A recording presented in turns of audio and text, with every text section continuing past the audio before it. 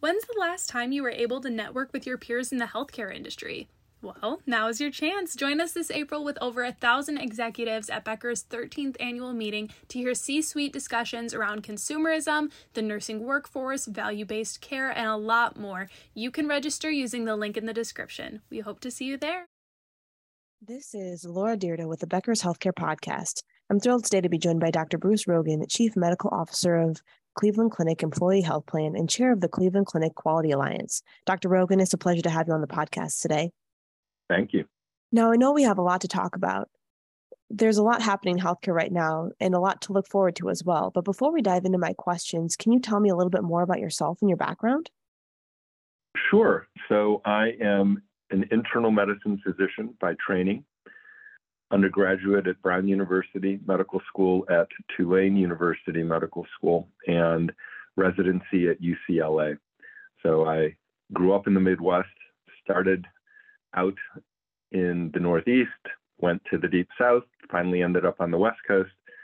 And then I was with Kaiser Permanente, SCPMG, on the West Coast for about 15 years, moved my family back to Cleveland, where I was born and raised, about 15 years ago. And I've been with the Cleveland Clinic for the last 15 years with two dual positions, as you mentioned. I'm Chief Medical Officer of our self-insured employee health plan, which has about 120,000 members. And I'm also chair of our clinically integrated network, which is called the Cleveland Clinic Quality Alliance, which now has about 9,000 providers enrolled in Northeast Ohio. My main work for the clinic focuses on both the health plan as a self-insured plan, cost utilization, and quality. And then for the network expansion and management, value-based contracting, trying to get us to shift from fee-for-service more into value-based care. And in that role, because I have both those roles, there's a lot of synergy between the insurance payer side of the health system and the provider side of the health system. Well, that's fascinating. It seems like a really great way to bridge some of the gaps and ideally move, as you mentioned, to more of a value-based care model. When you look at that transition and what's ahead and what it will really take to push forward more of those value-based care initiatives and plans, what will it take? Is that something that you see accelerating over the next few years or so, or it's still really hard to tell how value-based care is getting off the ground? So I hope that we see it accelerating in the next few years. There are some concerns and issues because we are running into a lot of headwinds right now. The clinic, like other large health systems, became very committed years back to the concept of population health and taking care of populations rather than individuals, and working hard to get to a point where the payment model is, for primary care in particular, based on population health rather than individual visits or individual procedures. And that's where we'd like to go, and that's where I think the country would like to see us go. But the last 2 years, we've definitely hit a few bumps in the road. One large one, known as COVID-19, which really set us back, partly because of switching emphasis on what was needed, so change in priorities, which we absolutely had to focus on the pandemic. Partly because with the pandemic came decreased utilization and decreased revenue, particularly in the old fee-for-service model. So we were sort of in that transition from one payment model to the next when it partly stalled out because of the pandemic and because of the current economic situation. As everyone knows, right now, it's very difficult to hire healthcare workers. There's a lot of openings, issues around recruitment. There's significant provider burnout, particularly in frontline physicians. All of those things make it difficult to implement any sort of significant, massive change going forward in the next year or two until we solve some of that. And like other large health systems, we've had some revenue losses. And with inflation pressures on us, what we're seeing is that our cost of doing business is going up. And at the same time, with post-pandemic declining utilization, impacting not only revenue, but also leading to drops in our quality metrics because patients aren't coming in for the care that they really should be getting under population health. That leads to issues around quality metrics, which then leads to issues around population health payments coming from the payer side. So it's kind of a perfect storm right now. High inflation, declining revenue, declining utilization, or at least stable utilization, but not back to where it needed to be. And yeah, this is going to be a tough year. I don't know how else to put it. We'll get through it. Absolutely. And that's fascinating. As you mentioned, so many other health systems are dealing with some of the same issues and challenges that you are. So when you look at the year ahead, are there any big issues that you're really focused on at Cleveland Clinic in particular? How are you changing the strategies or addressing some of these issues to ideally be in a better place going forward and looking at the years ahead? Yeah. So, well, part of it is to continue to push for the best population health programs and environment of care that we can achieve. That requires data. So we're very excited about a new data aggregator and vendor that we're moving to for our value-based contracts, including our own self-insured employee health plan. We think that more data and better data, and particularly actionable data, will help us improve the care that we're able to provide to our patients and our own employees and families. That's one thing that we definitely think will help us get through the next year or two, that additional data, which will allow us to actually take better care of our patient population and improve our ability to fill gaps in care. Again, leading to hopefully the utilization that we need to see, the medically necessary utilization that we need to see to improve our quality, to make those value-based contracts work the way they're supposed to work. Also, social determinants of health is becoming a much bigger item on the agenda. We at the Cleveland Clinic are very committed to the communities around us. Like many communities, there are significant healthcare disparities that we see in our populations. Part of the problem with getting the best possible care for our entire population is to have the data on those social determinants of health to improve our population health efforts, whether that's data on the living environment, transportation issues, food insecurity. All of that will play a key role in our success going forward, both on the financial side, on the quality side, and on the population health side. The other thing that we're really focused on is essentially continuing that shift towards value. So moving into new contracts, both commercial and Medicare Advantage, and expanding into new markets, both domestic and overseas. So part of the growth strategy is to increase the volume of patients that we're able to care for, while at the same time improving the quality of the care for that entire group of patients. So I think that there's a lot of good coming in the next year or two that will help us handle those headwinds that I described earlier. There's also challenges, and the challenges are around all the things I just said. Challenges around getting that new data and making it actionable and putting systems in place to be able to use it. Challenges around getting payers to work with us in new contracts that are win-wins for both the payer and the health system.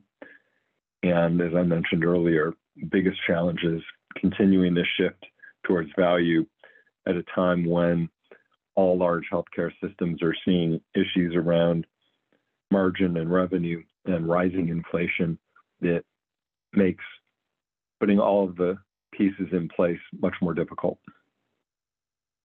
I see. And so there is a lot to be looking forward to in terms of the possibilities once you have the data in place and the ability to move forward with more value-based care, but certainly not without roadblocks along the way. And especially, as you mentioned, and looking at the economic environment right now, which there's a lot of uncertainty still, and even with some of the trends we're seeing with inflation and other issues. So what projects and initiatives are you working on right now that you're most excited for? And is there anything that makes you nervous too? Sure. Well, there's a number of pilots that we're putting in place on the health plan side, and I've been focused more on the clinic as a system and the integrated network. But for our own health plan, we're very excited, both because we're with a new third-party administrator and because we're with that new data aggregator. And we have a number of pilot projects that we're testing on our employees and their families with the hope that if we're successful at improving chronic condition management and quality for that group, we can advance it to the rest of our patient population as well. Some outside companies we're working with. So that's exciting. And I think that overall, it's just a question of staying the course and keeping focused on what is most important, which is patient experience that we've done a lot of work on, but also caregiver experience. We call all of our employees caregivers. So you need to have excellent patient satisfaction, but you also need to have excellent physician and caregiver satisfaction for all of our employees to be able to have them able to do the best possible job that they can. And again, that's critical in the time of economic uncertainty and important for both retention and recruitment. That's a really great point. And, especially thinking about the times of uncertainty and where we're at today after the last few years during the pandemic, that has put a lot of stress on the workforce and caregivers, whether they're in direct patient care or they're working in other areas to support the health system. For you in particular, is there anything that Cleveland Clinic is doing differently to try to really make that caregiver experience better or bake that into the recruitment and retention strategies to really help you get into a position where you're successful over the next few years? Yes. Among the more obvious ones are making sure that wages and benefits are keeping pace given the current inflationary environment. That's a given. We have a very rich benefit package, and we continue to improve on that every year. We've been fortunate because we've been successful with our medical and pharmaceutical insurance plans to be very cost efficient while maintaining high quality. So we've kept premiums and costs for the employees and their families relatively low compared to the national trend. That puts us in a good spot for recruitment. And we have a lot of educational programs, tuition reimbursement programs, and additional benefits that we've added in the last several years to both maintain caregiver satisfaction and also enhance our ability to recruit new caregivers. So those are all helpful, and we hope that those will continue to be successful. In terms of burnout, we're actually looking at a restructure that we think will help with how the physicians are supported in their frontline work. And we have made sure that we are not neglecting the team effort in terms of hiring up for nurses and medical assistants and pharmacists, social workers, behavioral health counselors. All of those are critical components of the integrated team that we provide to patients, and that helps patient satisfaction, but they're also critical components in that integrated team for the provider satisfaction, so that everyone is working at the top of their license and doing the work that they're best trained and capable of doing. That's fantastic to hear. Thank you so much for sharing that with us. Now, before we wrap up our conversation, I just have one more question for you. Obviously, we've talked a lot about the changes over the last few years and how the healthcare system will continue to evolve in the coming future. But I want to know, when you're thinking about leadership, what do the most effective healthcare leaders do in order to be successful, and what will they need over the next 2 to 3 years? Well, as we've said, it's going to be a rocky couple of years. I think resilience is critical. And I think if you look at the daily Becker's reporting that we get, we see a lot of C-suite shifts, people moving quite a bit, healthcare leaders either looking for different opportunities or exiting their current situation. I think that resilience is critical. You need to be emotionally tough enough to handle the situation that you're in and be patient with those burned out frontline providers and with staff and with all of the employees that you work with during this difficult time.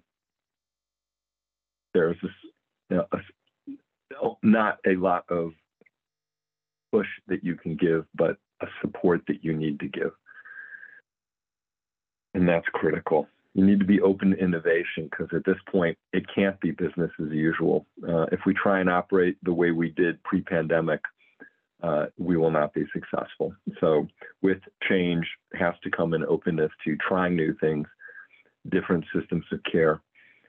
And again, I already talked about the importance of patient experience and caregiver experience. That has to be predominant. The clinic is fortunate in that we've always had excellent quality and continue to have excellent quality. And I believe that patients coming to the clinic realize that they're getting high quality care, but they also need to get a high quality experience, which we've, I think, done an excellent job in, but we need to stay focused on that. And I mentioned earlier, social determinants of health data. Leaders need to be thinking about how best to incorporate and leverage that for underserved populations. The clinic and all large healthcare systems are playing a larger and larger role in the communities around us. It's not 20, 30 years ago where the expectation was someone would come in to see us, and on that day at that visit, we would provide excellent care, and then they would go off for months or even years before they contacted the system again. Now, with both population health and the prevalence of chronic conditions and chronic disease, it's our job to really take care of patients in between visits on a continuous basis and not just consider medical needs, but behavioral health and social needs, food instability, transportation issues. It's no good to have excellent access if the patient has no way of actually coming into the system. Even internet connectivity and connectivity issues, because more and more healthcare systems are becoming dependent on patients staying in touch with us and us staying in touch with patients through electronic means, not letters in the mail and not phone calls. So patients that are in underserved areas that have issues around electronic connectivity and internet are going to be left behind, and we have to make sure that doesn't happen. So the clinic has a good community health program led by some excellent community health leaders, and that needs to be a focus of, I think, all healthcare systems, whether urban, suburban, rural, or remote. We need to be doing a better job of making sure that we're taking care of the patient population holistically. And I think that healthcare leaders need to be thinking about that to be successful over the next several years. That makes a lot of sense. You know, this has been a really inspiring message to hear in thinking about where healthcare is headed and where leaders really can focus more of their attention to make the biggest difference for their communities. Dr. Rogan, thank you so much for joining us on the podcast today. This has been a really fun discussion, and I look forward to connecting with you again soon. Thank you.